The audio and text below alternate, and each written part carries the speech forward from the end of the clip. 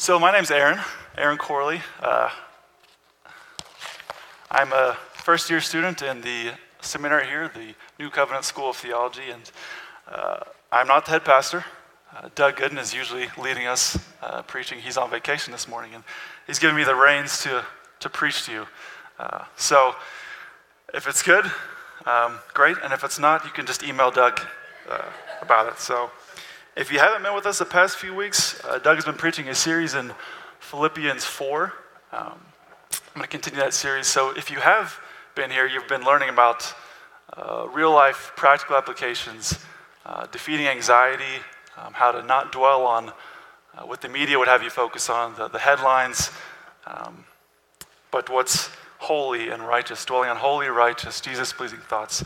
So I'm going to continue in that series in Philippians 4 with a secret to contentment. So we're going to be in chapter 4 in verses 10 to 13. Please listen as I read. I rejoiced in the Lord greatly that now at length you have revived your concern for me. You were indeed concerned for me, but you had no opportunity. Not that I am speaking of being in need, for I have learned in whatever situation I am to be content. I know how to be brought low, and I know how to abound. In any and every circumstance, I have learned the secret of facing plenty and hunger, abundance and need. I can do all things through him who strengthens me. Paul has learned a secret here. And the secret is not, I can do all things through him who strengthens me, meaning I can bench press 10,000 pounds through Christ who strengthens me. Or I can become the richest man in the world through Christ who strengthens me. How many people have been at the top of Pikes Peak? A good bit of you, I assume. Yep. It's really, really high. It's 14,000 feet high, right? And while you're up there, have you been to the cliff side? You know, you can go to the visitor center and then you go up to the cliff and you walk up. Maybe you don't, I do. And you just look down and you get kind of shaky. I'm pretty scared of heights, so I get pretty shaky. But if you take this verse 13, and say, through Christ who strengthens me, I'm going to run and jump off this edge, and I'm going to fly down to Colorado Springs. You're probably going to fall all the way down the mountain, and you're probably not going to survive. So this is not Paul's secret. This is not the heart of this verse. There's a lot of emphasis on the verse 13, through Christ who strengthens me. You probably all know it. You probably all know someone who has a tattoo of it, maybe. And next time you see them, you should probably tell them, you're missing 3 verses. There's more to this verse. This needs context, right? And this church knows that. We have to see context. We can't just pluck a verse out. So what secret has Paul learned? He has learned a secret. We should want to know the secret. Because if we look, the secret has taught him how to be content no matter what circumstance he's in. And that's the heart of verse 13. Through Christ, Paul is able to be content no matter how high or how low he's brought. Plenty and hunger, abundance and need. Paul knows the secret. In verse 10 to 11, Paul is thankful for the gift from the Philippians. You see that. But it's not what brings him joy. He says he rejoiced in the Lord. Paul has this really good self-awareness where when he writes to people, he can kind of see what they might pull out of this, and it might be the wrong idea. So he is always qualifying what he says. So when he says, I rejoice in the Lord that you have revived your concern for me, they gave him a gift. He says, not that I'm speaking of being in need. So that's the heart of this. He wants them to know that I don't do this for the paycheck. I'm not doing this for the gift that you've given me. And while I appreciate it and I'm thankful for it, that's not what brings me joy. Christ is the source of his joy. If we look in the same book, chapter 3, verses 8 to 11, I want to read. This is still Paul writing, just a little bit before this. In verse 8, he says, "Indeed, I count everything as loss because of the surpassing worth of knowing Christ Jesus, my Lord. For his sake I have suffered the loss of all things, count them as rubbish, in order that I may gain Christ and be found in him, not having a righteousness of my own that comes from the law, but that which comes through faith in Christ, the righteousness from God that depends on faith, that I may know him and the power of his resurrection and may share his sufferings, becoming like him in his death, that by any means possible I may attain the resurrection from the dead." This is the gospel. And that's what we're just taking communion about.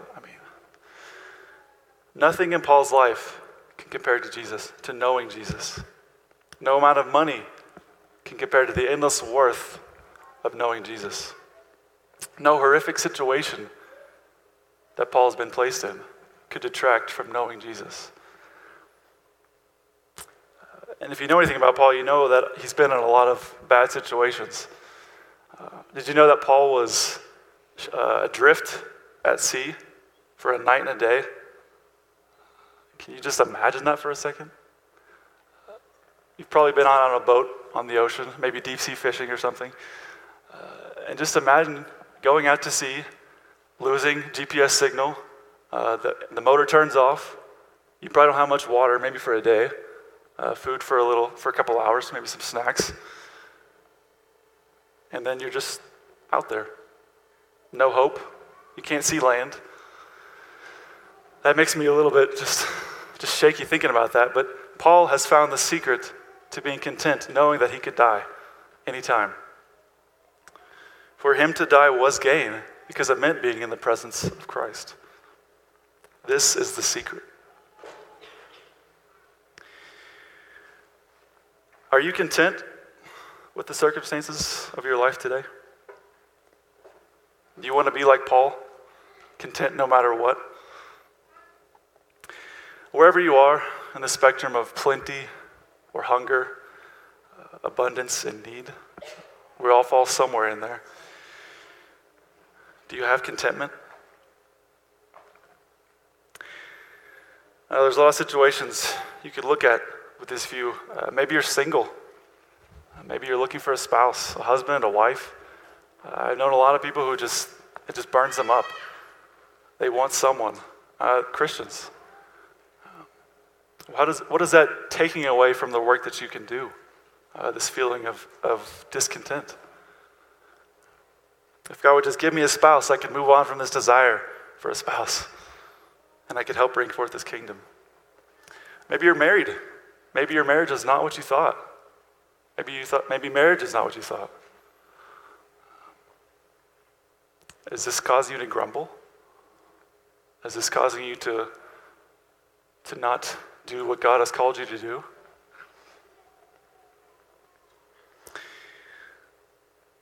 Some of you are sick. Some of you may not have great health.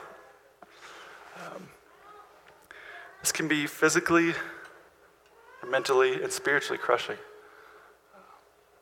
All of you have known someone who's had cancer or been in an accident. And it's really hard. The body is what you know. It's what you have. You live with it every single day. And when it's breaking down on you as you're getting older, you think it can be depressing. It can be really difficult. This whole series has been focused on our thoughts and controlling our thoughts and meditating on the right things. And it applies here. I want to give you some things to dwell on if you find yourself in these circumstances. Some action to take if you're feeling these things. For those who love God, all things work together for their good. Romans 8:28. Whatever situation you are in, know this is what God has for you. This is his plan for you. It is for your good, and it is for his glory. Think about this. Dwell on it, meditate on it, pray on it. It's important. Your situation might be expanding the gospel, and you might not even know it. Your sickness, your lack of money, whatever it might be, A lot of times we might not see our fruit until the next stage. Remember that. Dwell on the fact that Christ is more desirable than anything this world has to offer. And that's really the main point of this. Your health, maybe you don't have money, maybe your marriage isn't going well. Christ is more desirable than anything. If you're being brought low, consider the thing that would bring you out of it. Maybe it's more money, maybe it's a spouse, and compare it to Christ. Pray to him with thanksgiving. Let your requests be made known to him. Doug just preached on this a couple weeks ago. It's okay to be brought low and to ask to be brought up with thanksgiving. Give him thanks for what he's done at you. Give him thanks for the death on the cross that he's done. And then let your request be made known to him. Rest in the fellowship of Christ, that whether the present circumstance leads to life or death, you are content. I think we could all do good being a little more aware of how quick we could die and how out of nowhere we can die. And if you live with the mindset that when I die, I'm going to see Jesus,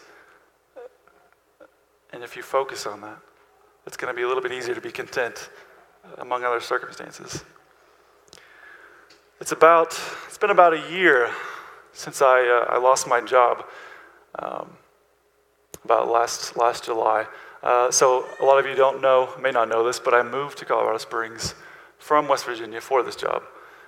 And it was the last day of my wife and I's vacation, and I get a phone call, and they say, "Hey, we're closing the Springs office. Your job's going to dissolve." It's great end of the vacation. And after studying this passage, I look back on that time and I realize my attitude did not reflect this. My attitude was, okay, that's fine. It's all right. God is going to give me another job. I'm sure he's going to provide for me. And that's not wrong. It's not wrong to know that God is going to provide for us. But I wasn't content with knowing Christ. I was content thinking God is going to restore my paycheck. If it takes a couple months, so be it. But he's going to give me a good job. He's going to restore everything that I have, paycheck-wise. But that's not the idea here. And it's okay to rest in his promises that he'll provide for you food, shelter. But it's the idea of being content even if he doesn't. He did give me a job, if you're wondering.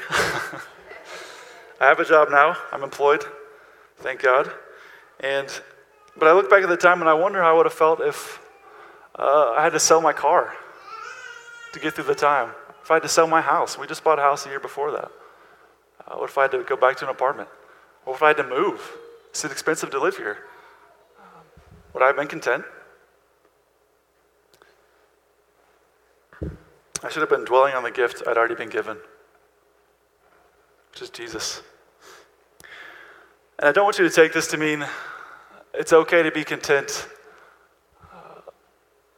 to be mediocre, to do just okay at my job, to not want to grow, to not want to find a spouse, to not want to make your marriage better. It's okay to work hard, to be diligent, take initiative. Don't be complacent just because, if I work hard, that means I'm not being content. It's okay to work hard. Working hard is biblical. We should do that. You should find marriage counseling, Christian marriage counseling, if your marriage isn't what you want. Pray for a spouse. Pray that God would heal you. Those are all biblical things. But rest knowing that he may say no, and that's okay. That's what this contentment is about. Now there's a flip side to this idea of being content even in the lowlights of your life. What about contentment and plenty? What if you have everything you need? The world would say there's no secret to being content when you have everything. You have a job, you have plenty of money, you drive the car that you always wanted, your marriage is great, you have all the friends you'd ever want. The world would say, you're happy, you're content, that's the secret. That's everything you need. But Paul says no. There is a secret to happiness, even when you have everything the world has to offer. And I would argue it's even harder to be content knowing Jesus when you have everything. We all know the pitfalls of wealth, and I hope we all know deep down that money, cars, objects, relationships, they don't bring you long-lasting joy. Now, a content person can be wealthy, but being wealthy does not make you a content person. That's what we should take from this. No, we need to learn to be content even in excess. We've all seen the celebrities, the athletes, the rich. I've listened to some podcasts from them, and they're all searching for happiness. The money has not delivered it to them. The fame, the success, they're all still looking to be happy. And we've seen this all, and you've probably seen it just as much as I have. So how can we still have plenty and find contentment when we've been given abundance? It's the same thing. This is going to take practice. This is going to take focused thoughts. Praying, asking. And it will help us to remember a few things. First, everything that we have in abundance is given to us. You think, well, I've worked really hard. I've done really well in my career. And you have, I'm sure, but it's still given to you. God's still chosen you to have this. Thank him for it. It's not because of you. You know, you win the lottery by being born in America, basically. And compared to Paul, we're probably never going to be as poor or know what it's like to be as hungry as he was or any of these things. Give him thanks for it. Consciously dwell on the all-satisfying value of Christ. It's the same in contentment or in abundance or lack thereof. Consciously dwell on what he's done, what he is, what he's done for us. Count your abundance as rubbish compared to him. Now, it's not rubbish. You know, it's good that you have it. It's good that you've been given it. But compared to Jesus, compared to knowing him, comparing to being in relationship with him, it is rubbish. Dwell on that. And you should enjoy the abundance as a gift from God, but rest fully in Christ, knowing that if the abundance is taken away, the contentment would remain. If you are in a season of abundance, give him thanks that he's put you in this season. It may not last, but know that even if he takes it away, or pray that even if he takes it away, your contentment would remain. Do you count everything as loss because of the surpassing worth of knowing Christ Jesus? Your money, your home, your spouse, your children, your health? If you lost it all tomorrow, would you still have joy? And I ask myself this as I'm learning this passage. If I lost my spouse tomorrow? That's a good question to reflect on. Or whatever is most important to you. For me, after loving God, I probably love my spouse the most. So whatever that is, if you lost it, would you still have joy? And I want you to know it's okay if you haven't learned to be content, no matter the circumstance. If you're not there yet. Paul says here in the verse that he learned the secret. That implies that it took time. He's been through a lot, and he learned the secret through his life. Now here he's learned it, but I want you to apply that to yourself. If you haven't learned today, that's when you can take the things that I've given and kind of apply them to your life and work on learning the secret. He didn't just start following Jesus and then immediately become content in every circumstance. Like I said before, Paul has been through a lot. He's had many opportunities to learn and to learn what it means to be content. And I think another reason that this came easy for Paul, maybe not easy, but it happened. Paul knew what he deserved. Paul was very aware of the punishment he deserved. He was killing Christians. Think about that today. Christians are getting killed today. He was doing that. He was persecuting them. And it would have been perfectly just for God to just wipe him out, show him no mercy. And Paul knows that. And Paul applies that to his life and says, I know what I deserve, and I know what I've been given. How can I not be content?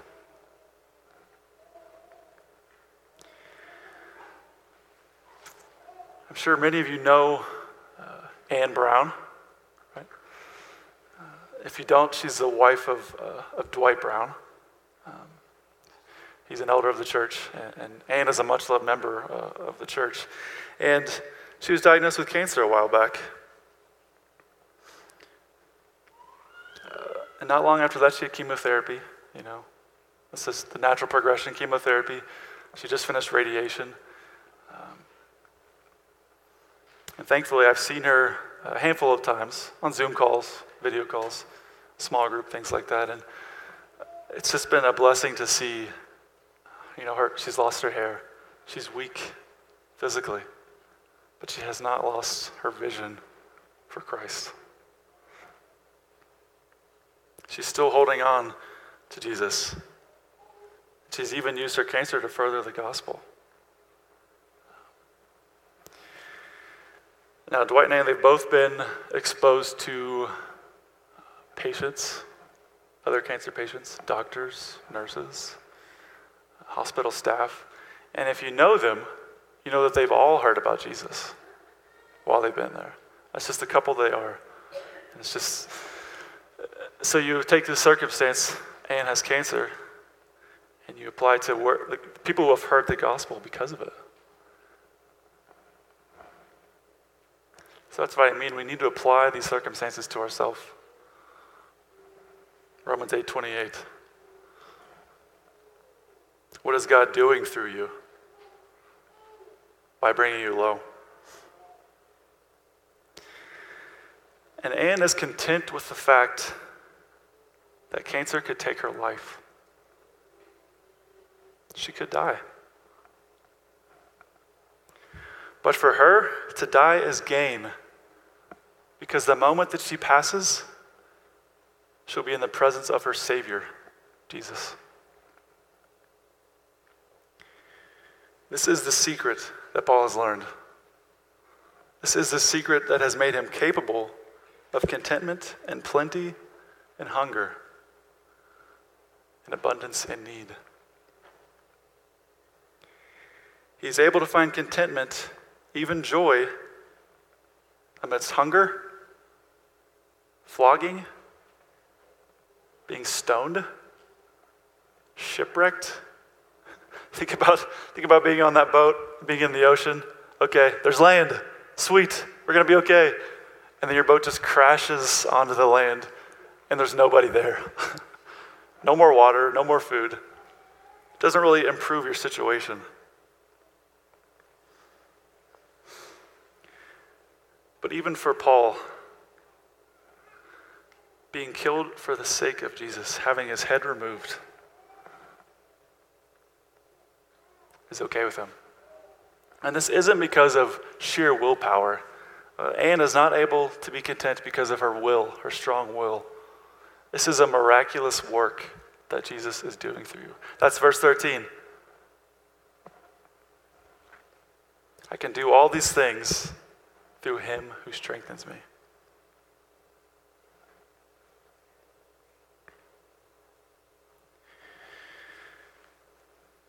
I'm going to do you a favor. This is a pretty quick message. So I'm going to go ahead and ask the music team to come up. I just want to leave you with a quote from Jeremiah Burroughs. He's the author of A Rare Jewel of Christian Contentment.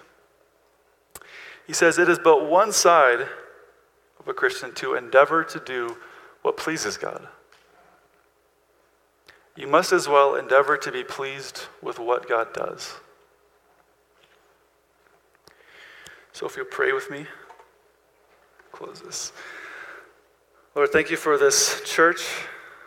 Thank you for this body to come and listen and learn and desire to hear your word and to learn your word. Thank you for the letter that Paul wrote to the Philippians. Thank you for this writing about contentment, how to be content, what the secret to contentment is. Lord, let us desire that. Let us desire to be content no matter where you've put us. Whether we have nothing or whether we have everything, let us find our contentment in Jesus, in his death, and his resurrection. In your name we pray.